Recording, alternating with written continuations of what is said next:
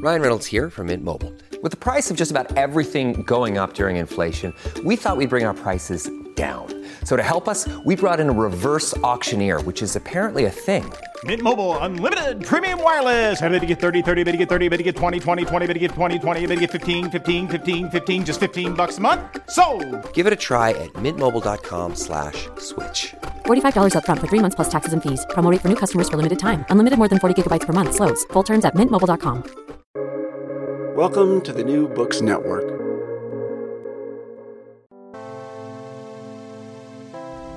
Hello world, this is the Global Media and Communication podcast series. I am Aswin Punathambekar, the Director of the Center for Advanced Research in Global Communication. This is Jing Wang, the Senior Research Manager at CARG. Our podcast is part of a multimodal project powered by CARG here at the Annenberg School for Communication at the University of Pennsylvania. At CARG, we produce and promote critical, interdisciplinary, and multimodal research on global media and communication. We aim to bridge academic scholarship and public life, bringing the very best scholarship to bear on enduring global questions and pressing contemporary issues.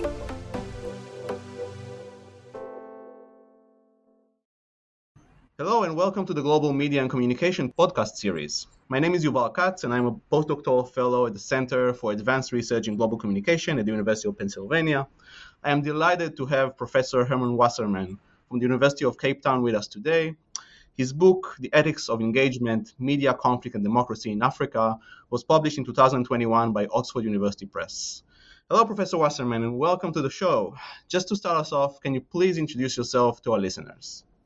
Hello, and thank you very much for this invitation. It's good to be here. My name is Herman Wasserman. I am Professor of Media Studies at the University of Cape Town in South Africa. All right, thank you. So let's just dive into the book. As a way of introduction, can you tell us a little bit about the history of this book? You've written a lot about media and social movements in Africa in the past. How would you situate this book within the trajectory of your work? Yes, I think this book, for me, brings together different strands of my research. On the one hand, as you've mentioned, media and social movements, media and activism, issues around conflict, but also issues around media ethics and normative frameworks. So the book, I think, wants to take media and conflict and media and social movements in on the continent as a starting point to make broader arguments around media ethical frameworks and its appropriateness for the African context. Its immediate, I think, impetus was a project that I was involved with, Media, Conflict and Democracy project in transitional democracies or new democracies that was led by Katrien Woltmer. This book does not draw so much on that specific empirical data, but it draws on some of the arguments and some of the debates that we've had in that project. So that was really the stimulus also for this book. And then I tried to build on that. Can you tell us a little bit more about that project? So what did you do in that project? What data were you collecting? And how that created the impetus to write this book? Yeah, so that book or that project with Katrien Woltmer and colleagues was an international project that investigated the role of media in conflicts that accompany and follow transitions from authoritarian rule to more democratic forms of government. And we looked at 4 countries: Egypt, Kenya, South Africa. These are sort of African countries, and then also Serbia as a European example. And so this was a sort of a large comparative project. And that, again, also built on previous research that I have done with Katrien around issues of new democracies and transitions, and how media helps shape those transitions, but also in turn are shaped themselves by those democratic transitions. Okay. Really interesting. Thank you. So the book is written in a very specific historical moment and context: the fast democratization of many nations in sub-Saharan Africa in the 1990s and the relapse of some of these nations into authoritarianism in subsequent years. Can you speak a little bit about this particular context, or put differently, why was it crucial for you to write about the triad of democratization, conflict, and media in Africa at this particular moment? Of course, I think there are constantly different moments upon which one could concentrate, and I think at this point, what I wanted to look at and wanted to maybe emphasize is the fact that democratization on the continent often takes sort of the shape of ebbs and flows. So it was really a way of also of writing against the notion of a teleological idea of democracy, that you have authoritarianism. Then there is this sort of liberal awakening, this third wave of democracy that occurred across the continent and elsewhere. And then, miraculously, democracy arrives. We often hear that discourse in South Africa. We often speak about the miracle of 1994, for instance, that there wasn't a civil war, etc. And that idea of authoritarianism that fits onto a neat line and a teleological line is something that I wanted to problematize. And so that's partly the reason why I also looked at these sort of lapses back into authoritarianism or authoritarian tendencies in the African context. I think, of course, that what we saw in the African context was in some ways maybe a harbinger for what then occurred more recently elsewhere in the world. I think we see elsewhere in the world also sort of more returns to more authoritarian discourses, more populist politics. And I don't want to necessarily draw too straight a line between these different contexts. Even within the African context, there's lots of differences. But I think this idea that there's a democracy, even the established democracies, that fit on a line and that never they will return to some sort of authoritarian context, I think is something that we have to guard against in our analysis. So it's a long answer, I think, but I mean, that's why I wanted to focus on this specific moment. Yeah, no, I think this is a crucial intervention, and it's important for all of us to think about these things, especially in this moment of populism and authoritarianism across the world. This is also some things that I'm seeing in my research when I'm looking at Israel-Palestine, but also in Hungary, in the US, and it's really interesting and important, I feel, to think about these things comparatively. And I think this kind of moves us very naturally to the next questions, that your book focuses on English-speaking sub-Saharan African nations, and not individual nations in the continent like South Africa or Kenya, which you've written on extensively. And why did you choose this regional framework? Or why is this regional framework helpful or useful? As you mentioned throughout the book, one of the challenges with many projects discussing politics in Africa is the fear of kind of reinforcing the stereotype of the miserable, violent continent, and which is the way it is often seen in the eyes of Western news consumers. And I'm wondering, don't you feel like that you might run the risk of playing into this stereotype by losing the nuance of the politics of a single nation? What kind of strategies do you employ to push back on these stereotypes of Africa throughout the book? And again, why was this kind of regional focus meaningful and useful in this project? Yes, I think you touch on really valid points, and that is that, well, firstly, let me say it's partly a convenience in the sense that, my work is largely focused on the Anglophone sphere. I know that most of the production, I think research production about the continent in the media, unfortunately, seems to be on Anglophone Africa. There's actually comparatively little on Francophone, and certainly less on Lusophone Africa. And that has remained a gap for many years, and something that I think and hope colleagues that work on Francophone Africa would also contribute more, and that is also maybe a bit more recognition on the part of Anglophone African researchers of what's happening in Francophone. So I think there is a big ignorance among us that work in Anglophone Africa. So that's the first limitation that I would mention. I would say that there is, however, some logic in looking at Anglophone countries, in the sense that they share a common experience of British colonialism. And so that legacy of British colonialism has also shaped the legacy of the media, and often their ethical and normative frameworks that have often been drawn from those contexts, their media training programs, etc. So I think there is a logic in looking at them. But the book doesn't attempt a sort of strict comparative project. I mean, it's really taking examples from these contexts to make a broader argument. But you're completely right that there is the danger of saying, this is representative, or creating the impression that this is representative, which was not what I wanted to do. And there is certainly the need for more nuance, and to always make the point that Africa is a huge continent with many differences, many different countries, different media systems, etc. Yeah. I'm wondering, even though, as you mentioned, you use examples to illustrate your points, and you really don't talk comparatively. But I'm wondering, throughout your research, have you seen a type of flow between different nations that has contributed to a process of democratization, or the way that influence the way that media contributes to process of democratization? And do you have any kind of example in mind that kind of reflects this kind of regional flow within Anglophone Africa? Yes, I think South Africa and Kenya, for instance, are two examples. I mean, there are also examples that are countries that I happen to have studied and worked on more than some others. I think what makes them both sort of mutually maybe reinforcing is that both of them have quite strong democratic systems. They have very vibrant media, technologically quite advanced media systems. So in that sense, they're and also quite active online citizens, quite an active political discourse online in Kenya and South Africa. So those sort of comparisons or similarities, I think, make them good examples to group together when we want to look at how media use and engagement with the media take place in African democracies. There are, of course, then other countries like Zimbabwe, which is very close to South Africa, geographically speaking, and within the southern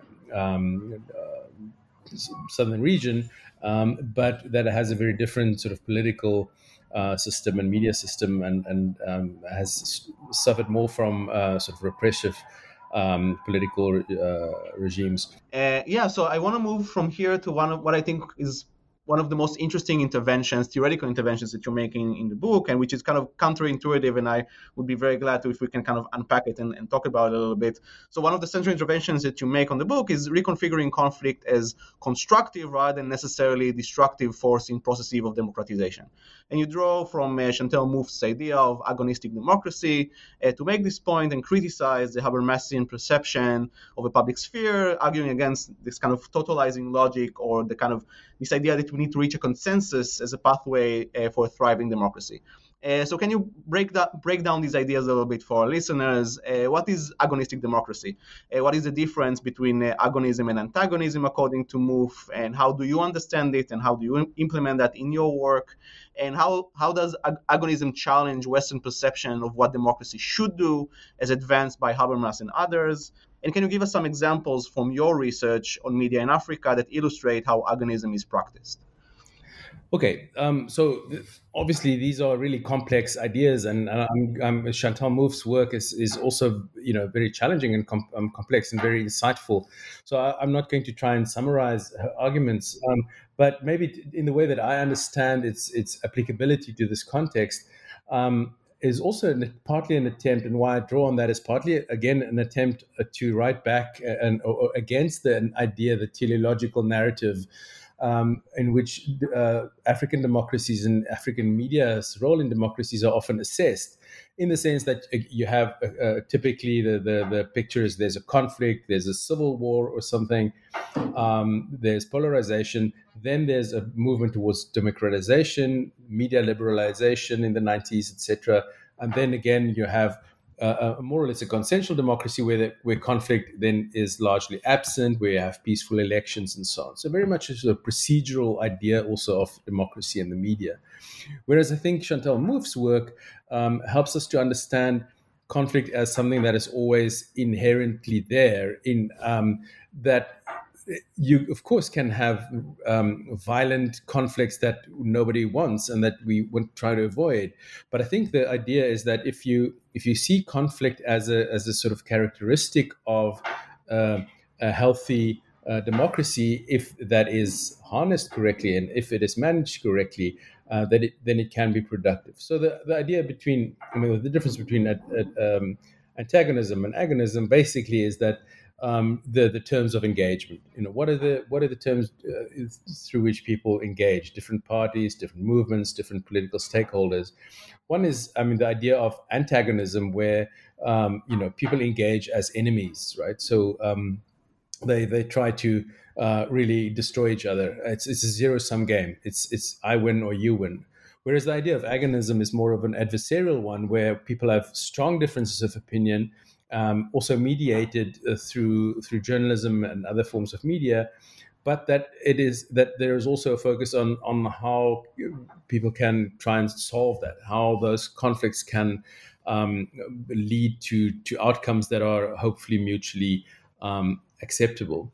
And in that sense, I think, eventually in the book, I moved towards a sort of ethical framework of listening, which in some ways I think also resonate with more recent movements such as constructive journalism or solutions journalism, where the idea is that journalism's role is also not to merely pit these enemies against each other and see politics as a sort of boxing match where one person will win, one competitor will be victorious, but where politics is rather a sort of really robust conversation and argument, but where people have the same common goal, and that is flourishing of society. So I think it's a different perspective of looking at it, and where it I think comes up against the Habermasian ideal is that, and maybe some examples from the South African context is, the idea that protest and social activism is a sign that democracy is not working.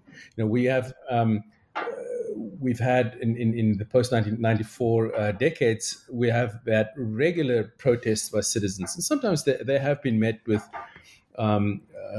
repression from government or violent responses. But the fact that they are there, the fact that people feel they can protest, says something about their engagement, and then the question sometimes arises: why then isn't there a sort of more rational debate about this? Why isn't there sort of an exchange of opinions in the media? Why do people go into the streets and barricade streets and burn things? And that sometimes I think points to a failure of the media, in the sense that people are playing into the media paradigm of protest. That media tend to highlight those sort of ways of political engagement because they lack the imagination of engaging in other ways, of listening more closely, of telling stories differently, etc. And then often the demand is made that people should not engage in those sort of, let's say, spectacular forms of protest, or when there's a student movement, the students should rather sit down and talk rather than blockade campus so that teaching cannot happen. The point is that I think that all those sort of arguments come from a Habermasian idea of rationality as the cornerstone of democracy, whereas I think people like Susan Bickford and others that I mentioned in my work on listening have actually told us that, or taught us that, when people feel strongly about something, they get emotional. And emotions are valid ways of engaging politically. In fact, they are often signs that people are really invested in a political project when they get emotional, when they protest, when they shout and when they scream and when they block roads. And we should try and use that as a trigger to engage with people and to listen to people, and for the media to try and imagine what the solutions might be to the problem, rather than again pitting this as two camps in a sort of boxing match, and that only one of them can win. So it's a way, I think, of trying to write back to that idea also of that normative vision of African democracies, also often as there's a conflict, then there's a political process, a rational process, elections, multi-party democracy, and then there's peace. That is a sort of teleological narrative that I think is not really helpful in helping us understand these sort of ebbs of African democracy. So I'm wondering if we're thinking about that in the context of what you just described, the importance of emotion and being emotionally invested. And I want to shift gears maybe a little bit to think about the media, which is the focus of your book. So how do you envision the media covering emotions as opposed to only talking about rational debate in the Habermasian sense? What is the role of media of making sure that this type of discourse is also included and is seen as a part of nation building or democratizing the nation and so on. Yeah, I mean, of course, it's much easier to think of these things in abstract terms than actually looking at them in practice, and that's the big challenge I think for us as researchers is to find practical ways and to suggest practical ways for journalists to do this.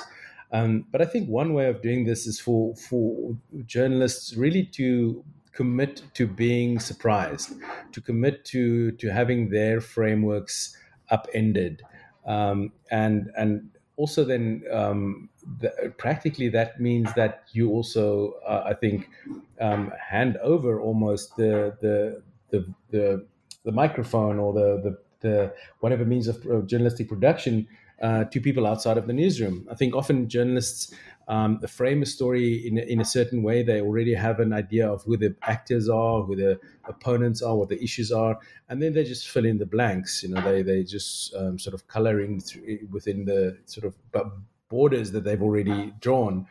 Whereas I think the commitment to listening for journalists would mean that you should be able to commit to a type of journalism that might mean that those boundaries will be redrawn, that your picture of the world might be radically changed, and that, in other words, that if you really listen to the actors in these conflicts, that you might be surprised. And so it's also a question of imagination. It is really a question of imagining yourself in the position of somebody else. Now, I think that the problem in African context, and specifically I talk about my own one in South Africa, is that they're often marked by severe inequalities, social and economic inequalities, apart from political polarizations. So we have political polarizations that often map onto ethnicities and certain ethnic histories that were also historically exploited by colonialism. So it's a complex picture.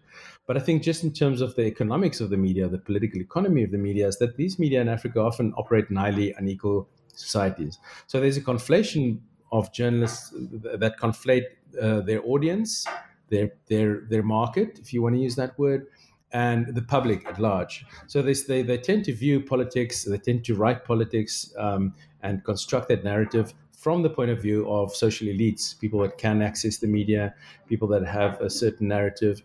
And in that narrative, then all others become sort of bit players. They become almost like caricatures of some sort of story. And the challenge then, I think, for journalists is really to actively go across those borders. And sometimes those borders are drawn by ethnicity, by language, by poverty, and really to try and open up and create dialogue. And again, it's not the sort of facile idea of dialogue. It's just people sitting together and saying things that they've been saying all along and just saying that louder and louder. And the idea is really to try and redraw and rewrite that narrative. And in the African context or in context of high inequality, that would mean then, I think, going beyond those boundaries of your specific market, of your specific audience, and going to listen to people that might not naturally form part of your own sphere of influence, your own sources. Yeah, that's really interesting, and I'm wondering, because newspapers and news organizations are very much institutionalized, and as you said, they're very much a part of the social elites. Do you find that news organizations, institutionalized news organizations, are able to be agile enough or flexible enough to incorporate these new voices, or what kind of journalistic practices or institutional processes have to take place in order to be able to include these new voices? Or should we pay more attention to maybe grassroots organizations, citizen journalists? So I'm wondering, like, institutionally, is that possible? Because news organizations often tend to be very elitistic. Yeah, I mean, you're entirely right, and I think all of these debates that we're having, or this discussion that we're having, occur at a time when journalism is under severe pressure globally.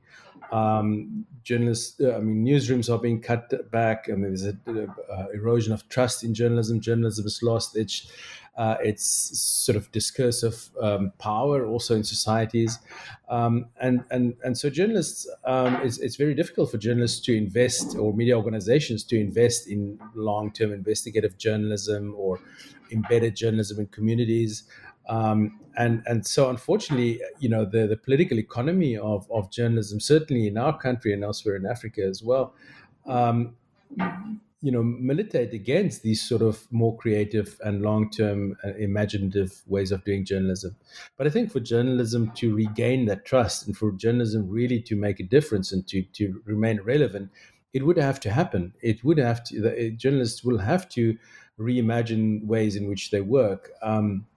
And I think your suggestion about civil society and activists, I think that is a very useful one, because that can lead to partnerships and collaborations that, just in terms of resources, you pool resources and you draw from other voices and other sources of information, and you have ears on the ground. But at the same time, I think it will also help to reestablish more trust in journalism, because now it's not only the social elites in their offices that write journalism, but also people that are actually on the ground and embedded in the ground. So, to give you an example, for instance, around activism and protest in South Africa, I think I mentioned this in the book. Um, Often, there's almost daily protests somewhere around something like what's been dubbed service delivery, which means that people demand water or sanitation or housing, all of these things that the democratic government has failed to provide to people. And then, when that protest happens, there's maybe a section of a big road that is barricaded. People are, burning tires and so on. Uh, it has become so commonplace then for journalists just to say, on the radio, for instance, avoid this road from this point to that point because there's a protest. If you want to go to work in the city, rather take this route, which tells you that the perspective on protest is that of a middle class person wanting to get to the office and wanting to know what the traffic is going to be like. Not the question of, here we have a community, this is what the community is unhappy about, this is how long the community has been struggling to get water, this is how it affects their children, their health, etc. Those conversations only often enter journalism when it affects the politics in parliament or voting behavior, etc. So again, a very sort of, I think, a sort of rationalized, maybe elitist way of thinking about politics as something that happens in parliament at the electoral process, at the ballot box, and not something that happens in the streets, and happens in communities. And that again, I think, is the Habermasian idea of thinking about democracy, and certainly in the African context where there's so much civil society, NGO, international funding going towards safeguarding things like elections and safeguarding things like multi-party democracy, which of course are all well and fine. But that means that journalism and journalism's contribution to democracy is seen in a very narrow way of safeguarding those procedural aspects and those formal aspects, and not necessarily at voice, at listening, at communities and involving communities in journalistic production. So I think there has to be a paradigm shift, and that's not only going to be good for democracy, but also good for journalism. Yeah, so this is fascinating, and I think that what you're kind of touching upon, which is something that you also discuss in the book. Again, I think really like this example that you presented about the middle class person who's trying to get to their office, and the reports on the radio just tell them how to avoid the protests and not really connecting with them or understanding communities' needs. So if we do have journalists who are invested in talking about these things, that kind of disrupts what we often see as the ideals of journalistic professionalism, right? So this sense of trying to be objective. If you have journalists who are, and you discuss that in your book, if you have journalists who are coming from these communities that don't have access to water, for example, they cannot be objective. So can you talk a little bit about, these values, which are very often kind of Western values of what journalism should be, and how what you see in your research kind of disrupts that or challenges that? Right. Yeah, and I think here again, what is important to think about is how journalists are trained and educated, and what the sort of normative frameworks are, where they come from, often inherited from the West, and in the context that I write about, often from sort of Anglo-American sort of frameworks. And in those frameworks, I think something like objectivity, neutrality, balance, professionalism, that those sort of values are often prized and reiterated. The sort of training programs that are funded by international organizations for African journalists often reinforce those ideas.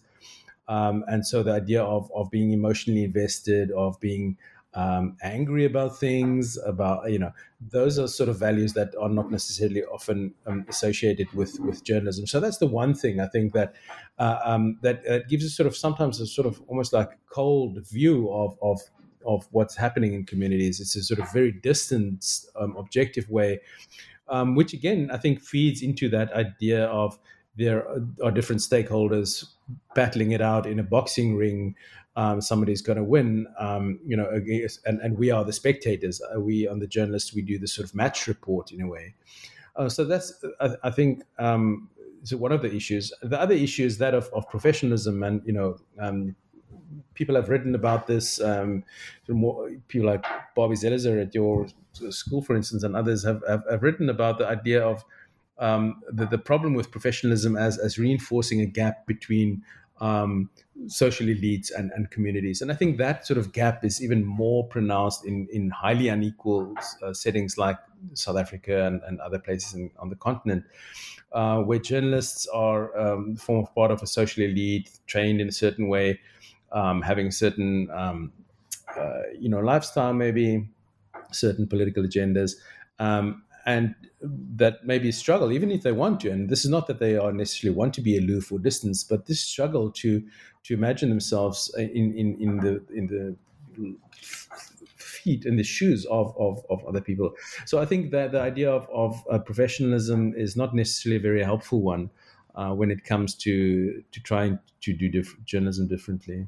I think, of course, when we talk about professional values like truth-telling, independence of vested interests and so on, then it is really important. And again, in the current context of disinformation and so on, those sort of values are important.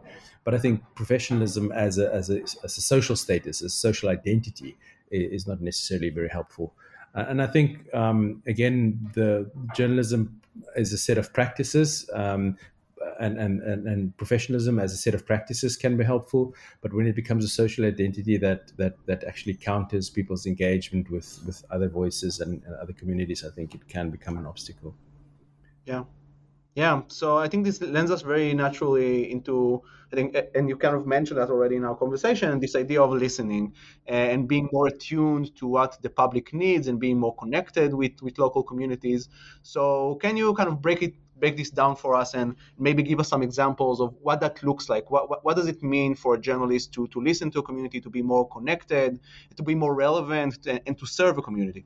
I mean, there are some examples, and some of these examples that I mentioned in the book go back to maybe some of the traditions of even something like public journalism and civic journalism in the US. Those ideas of town hall meetings where people come and speak and listen. And that certainly is one sort of listening practice where journalists can call meetings and just go and listen to what communities have to say. But I think those are sort of often maybe difficult to arrange, not always necessarily successful. Sometimes it works, sometimes it doesn't. I think what is probably going to be more helpful is, again, if we go back to this idea of collaboration, of journalism as a set of collaborative practices, where journalists see themselves as curators, maybe as change makers, as facilitators, but not necessarily as the only voices. And that idea of giving voice to the voiceless, I think, is sometimes it might be well intentioned, but it again can reinforce that idea of we are the ones that are in a position. We journalists are in a position to give voice to others. People have voice. The poor have voice. Marginalized have voice. The question is, does somebody listen to them? Are these voices being heard? And in that sense, I think it's going to take a sort of is going to need an imaginative turn on the part of journalists to say that we are not able, we are limited in the way that we are maybe positioned socially, that the way that the resources that we have, and that we have to collaborate with others, and that we have to bring in activists, collaborate maybe with social movements and civil society. And that doesn't mean that they should be uncritical. I mean, I think they need to be, they still need to interrogate critically what these activists and these movements are doing. But as a way of getting more stories and more voices and more narratives into this sort of agonistic sphere, I think it would need breaking down those walls, those sort of walls between journalists' offices, big media institutions, and what's happening on the ground in communities and in local struggles. Yeah, so thank you. And I think that, so one of the other interesting things that you talk about, especially in relation to democratization and conflict in Africa, is this idea that journalists can also be a part of peaceful transformation. And you use this really interesting term of the sacredness of life as kind of a central ethical value that journalists should promote in order to promote peace. Can you explain a little bit what that means and unpack what sacredness of life means and how it is being practiced by journalists, or how it should be integrated into their professional practice? Yeah, so that notion of sacredness of life is actually the whole idea of a proto-norm is something that has come out of our work on global media ethics. And I've worked with people like Cliff Christians and Stephen Ward and others in this, trying to find a way in which media ethics can apply globally in a globalized media world. And so what the idea, and I think the idea of sacredness of life as a proto-norm is actually Clifford Christian's idea. And that consists of ideas like or three sub-norms of human dignity, truth-telling, and non-malfeasance. So those are sort of values, I think, that we could say are universally true. I mean, that in most cultures, most contexts, people value life, and I think if those are the sort of central ideas, so something like human dignity, for instance, if that is a central ethical norm for journalists, it would mean thinking about how to treat people with that dignity, to give them the opportunity to speak, to listen to them, to also put those struggles of the poor, for instance, on the agenda, to think about what the huge social inequality and poverty in countries such as South Africa does to people's human dignity, and that drives your journalistic practice. So as an ethical norm, I think the idea of sacredness of life, and also that also then consists of something like truth-telling, I think those ideas can drive journalism in a way that really contributes to social change in ways that maybe is a bit more dynamic, is a bit more open-ended, more participatory than the idea of a sort of really rational, almost sometimes a stenography of what happens in societies that is not really that invested and committed to people's sort of everyday lives and their human dignity. So I think that's where that idea comes from, and I'm trying to think about in my work how that idea, what that means, what that looks like in a country such as South Africa and other countries on the continent that where so many people are really poor and marginalized and on the fringes, on the margins of society, and often out of earshot of journalists. So if you think about something like sacredness of life or human dignity, it would really mean for journalists to take people seriously that might not otherwise be heard and might not otherwise form part of media discourses, media narratives. Thank you. This is really interesting, really important, and I'm wondering if we can. So our conversation so far has been very theoretical, I feel, and really fascinating. And I'm trying to think a little bit more in kind of practical terms. So if we're thinking about journalists who want to do that work, who want to be more connected to communities and talk about impoverished communities and support them and so on, do you think that this is something that should happen kind of bottom up? So it means that we need to journalists should be invested in these things and just go to these communities, or is that something that should happen institutionally? So editors should dictate specific rules or should change the norms institutionally within news organizations. So I'm wondering if that's kind of a top-down process or a bottom-up process or both. What do you think? Mm. That's a good question. And again, I mean, I think you're completely right in the sense that these ideas are easier to think about in abstraction. And then when you think about that in practical terms, it often becomes very challenging, and especially when there's limited resources.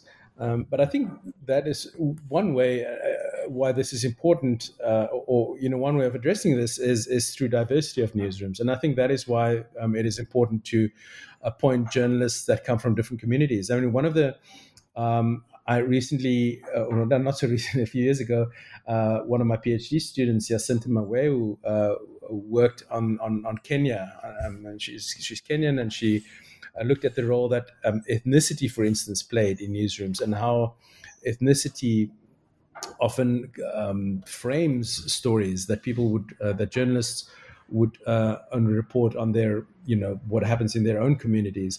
And you can say the same thing about race, for instance, in the South African context, why it is important for newsrooms to be transformed. And you can say the same about language and religion and so on. So I think once a newsroom is made up of people that have different perspectives and different backgrounds, and different experiences, that already, I think, is a huge step towards, hopefully enabling journalists to listen better. So that's the thing. I think it's sort of top down thing that can happen and that should happen. Other ways of doing this is maybe more a bottom up thing, is for more collaborative projects where newspapers or news outlets can literally hand over the means of production, even temporarily, to communities. So for instance, there is a big student protest movement that happened in it was called Fees Must Fall, in my country, in my city, in my university, in fact, a few years ago. What one of the newspapers did is they had these student activists guest edit an issue of the newspaper. That's really literally handing over the reins, the control, to others. That's quite a radical step, but those sort of collaborations can then, from the bottom up, help change things. But they and through technology and through mobile phones that are really pervasive on the continent, there are all sorts of ways in which technology can also be harnessed to do this. And I'm sure there's lots of more creative ways of thinking about this. But I think the first step is really through that commitment, and through that idea of thinking differently about what journalists' social identities. And that journalists should also think of themselves as part of a broader network of people involved in a broader conversation, rather than as these sort of gatekeepers. Nico Carpentier, in fact, I think has written about this, and then he says, journalists should be gate openers, not gatekeepers. And I think that's quite a useful metaphor. It's traditionally journalists have been thinking about their role as gatekeepers, as deciding what stories should go into the news and what should be kept out, what is news values. And in fact, they can turn that around by saying, let's open the gate, let's bring more voices in, and let's lose control of the narrative, maybe. I am a bit wary that all of this can lead to a sense that or maybe a misunderstanding that what I'm advocating is a sort of journalism that's not critical, or that's not does not play that monitorial watchdog role, and that's not what I mean at all. In fact, I think it's quite the opposite.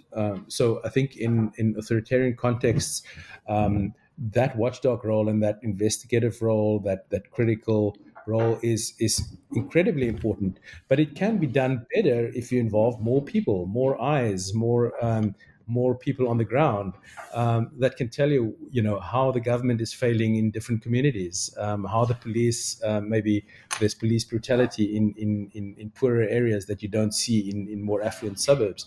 So these sort of practices can, in fact, I think, strengthen that watchdog role, can in fact broaden that monitorial outlook. So it's not a argument for a sort of soft touch, sort of touchy-feely type of journalism. In fact, I think quite the opposite. Yeah.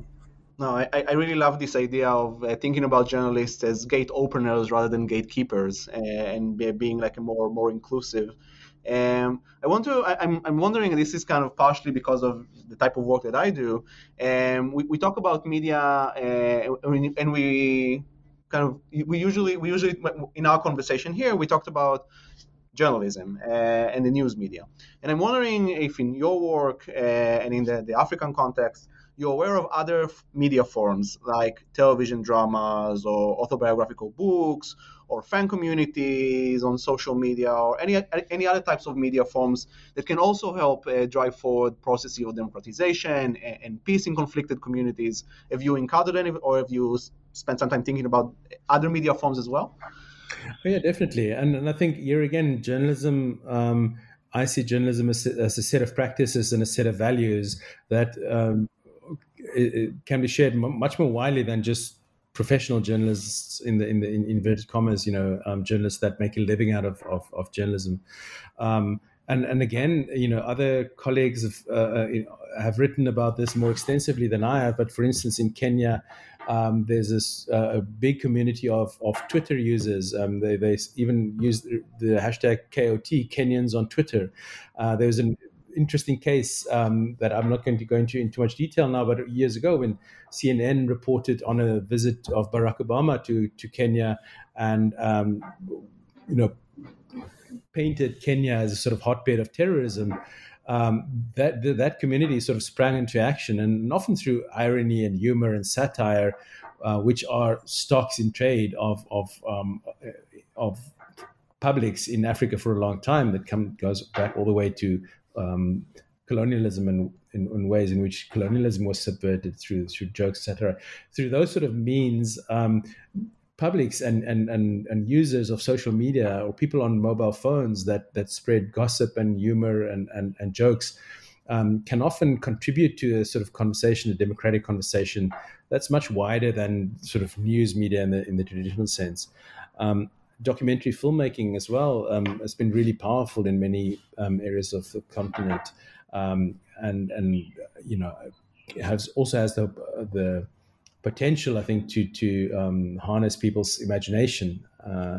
So yeah, I think all these online communities, forms of humor and satire, even through pop songs. My colleague Winston Mano has written an article a while back around how pop music in Zimbabwe has played the role of journalism, where formal journalism was under pressure and people were making veiled criticisms against the government in pop songs and lyrics. So I think we do have to imagine journalism as a set of practices and values that is much wider than conventional news journalism. And again, it creates opportunities for collaboration once those gates are opened. Yeah, thank you so much. Yeah, and also for me, I see in my work on Israel-Palestine that pop culture is becoming a really crucial space for rethinking the relationship between different communities and reimagining social change. And I want to take a step back as we kind of conclude our conversation, and kind of keeping in mind our listeners, many of whom are early career scholars who are thinking about their first manuscripts, and reading your book. I think you did an excellent job kind of making very clear what is your intervention, and also making sure that what you're writing about speaks to a very wide audience. So not strictly to people who are interested, let's say, in democratization in the African context, but also people are thinking about democratization more widely speaking in other political contexts, or thinking about ethics of journalism and so on. So can you talk to us, tell us a little bit about when you construct your argument, or when you write, what kind of tactics do you employ in order to make sure that your arguments or your writing speaks to a wide audience, and that your book can be marketable to a wide audience, and how that kind of configures into your conversation with publishers? If you can reflect a little bit about your writing process in that regard, that would be wonderful. Yeah, thank you, and thanks for the kind words. I think scholars from the global south often have a more difficult task to make their voices heard in that sense, because I often use the example when I wrote a book on tabloids in South Africa, tabloid journalism. If somebody wrote a book on tabloid journalism in Britain, right, they can just call it tabloid journalism or digital journalism or whatever. But I always have to say tabloid journalism in South Africa or in Africa or in the global south. And then immediately you also run into those problems of now you're homogenizing, you're constructing a monolith and so on. But there's always the demand, that work in the global south is located, and that almost the work elsewhere is almost locationless, and of course that is part of the work of decolonizing the field, that I've also been involved with, and others have been trying to make those points, that the knowledge production often assumes sort of universalism on the part of the global north, whereas in the global south we're always called upon to make that specificity. So partly, I think one of the things that I try to do in my writing, and I think that you have alluded to, and hopefully that's been successful, is that using specific contexts to enter broader debates. So for me, the situation in South Africa and Kenya are in this book, for instance, are entry points into broader discussions around media and democracy that hopefully will also resonate with other contexts where media are operating in context of populism or authoritarianism and so on, without necessarily claiming again to be universally applicable, but that you enter a broader conversation. And I think the same with ethics and so on, that there's a danger, I think, for scholars in the global south to become so parochial and so focused on their own context that it remains only relevant or only reread by scholars that are already interested in those specific contexts. And it doesn't really speak back to the broader narratives and theories in the field.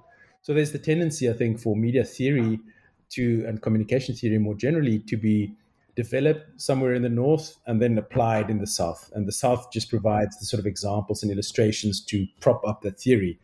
And I think the way to undo that, and the way to turn that situation around, is to really engage on a theoretical level from southern viewpoints. And that's what I try to do with say, the idea of the ethics of listening, for instance, is trying to engage with ethics theory, but do that using examples from the South African and other contexts. So that would be my advice, I think, for scholars in the global south, is to not be apologetic about their experiences and try to limit it and try to be and think that you only have to speak about this in sort of very parochial terms, in area studies type of terms, but really engage with media and communication scholarship on a theoretical level from the perspectives of lived experiences in the South, instead of constantly trying to apply theories that have been developed elsewhere to your own context. And in that sense, I think in that way, you can also then not only hopefully contribute to the decolonization or de-Westernization of the field, but you can also position your research in a way that is then that resonates with debates elsewhere, and that hopefully will be of interest to people, even if they're not interested in your specific geographical context in the first instance. This is wonderful, and I think you almost kind of state kind of the mission statement that we have here in CARG to think about media and communication beyond the global north.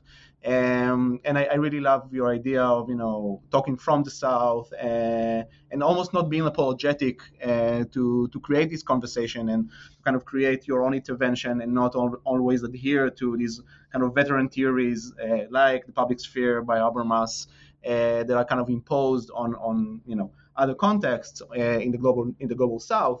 And so I'm wondering if And again, because I'm kind of aware of our listeners, and many of us are writing about the Global South, if you have any other advice to give to kind of young writers who are writing about the Global South, how they can make their case, especially when communicating with publishers. You mentioned this idea that we always have to provide context, which is, again, something that really resonates, I think, with all of us, that if you write about the US, you don't have to provide any context, but if you write about, India or Israel, Palestine, or South Africa, you need to provide ample context. How can you make yourself kind of appealing to publishers and to make your case compelling, if you have any advice based on your experience? Yeah, I mean, for me, a lot of this has been in terms of personal relationships, in the sense that it takes time. But if you attend conferences and you attend workshops and you speak to people, I mean, my experience has really not been that people are uninterested in the Global South. And now I think also in associations like the ICA and elsewhere, I mean, there's a real imperative, a real effort also to try and be more inclusive. So I think if junior scholars from the South just take that step and to engage and to participate, I think they will find that there's a lot of goodwill and a lot of interest, in fact. So my suggestion would be really to try and participate where you can, and start small. Start by offering to write a book review, for a journal, and then have your readership in mind. And so maybe there is a book on media in Africa, for instance, and you want to write a review of that for journalism studies or whatever other major journal. You write it in a way that can resonate with the readers of that specific journal, but that you also then start slowly by claiming your space and by entering into the conversation. And it is a long process. I mean, it's a difficult process. And I think often the cards are stacked against scholars in the South, just in terms of, again, the political economy of knowledge production. It costs a lot of money to attend these conferences. It's difficult, often just the practicalities of obtaining visas, all of these things that, often scholars in the Global North never have to think about, a visa to attend a conference. But we have to think about that 6 months before the conference. You have to start applying, and all of those things cost money, they cost time. So it is a hard and a very difficult way. But I think it is important to try and engage in those spaces. The other thing that I would say is that increasingly we are seeing some of this happening in Africa, and I think to build localized or regional networks of solidarity. So, for instance, we've had a few ICA in Africa conferences. We'll be hosting one again next year in Cape Town. The idea, hopefully, is that it will also be attended by scholars from the North to come and listen and to come and see what people in the South are doing. But it's a more friendly and more open and it's an easier space to get into. So I would encourage also junior scholars in local contexts in their own countries, maybe in their own regions, to start building those sort of networks, building communities, supporting each other, and in that way building a critical mass that can help engage global scholarship. But it's really important, I think, and it's not only important for scholars from the Global South, and that's the point that I'm always trying to make. This is not about charity or even social justice. It's not about inclusion and diversity. It's about really doing better scholarship. I mean, you cannot, if you sit in North America or Europe, claim to know everything there is to know about how communication ethics works if you don't know what the context is in Asia or in Africa or in Latin America or the Middle East. So it is important for the field that these sort of conversations happen. So it's worth pursuing.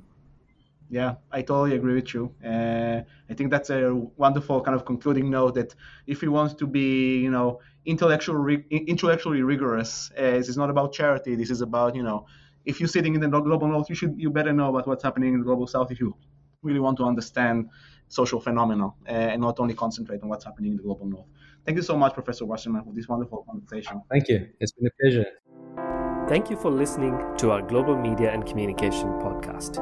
If you have any questions, please feel free to reach out through our email, cargc at asc.upenn.edu or follow us on Twitter. Until next time.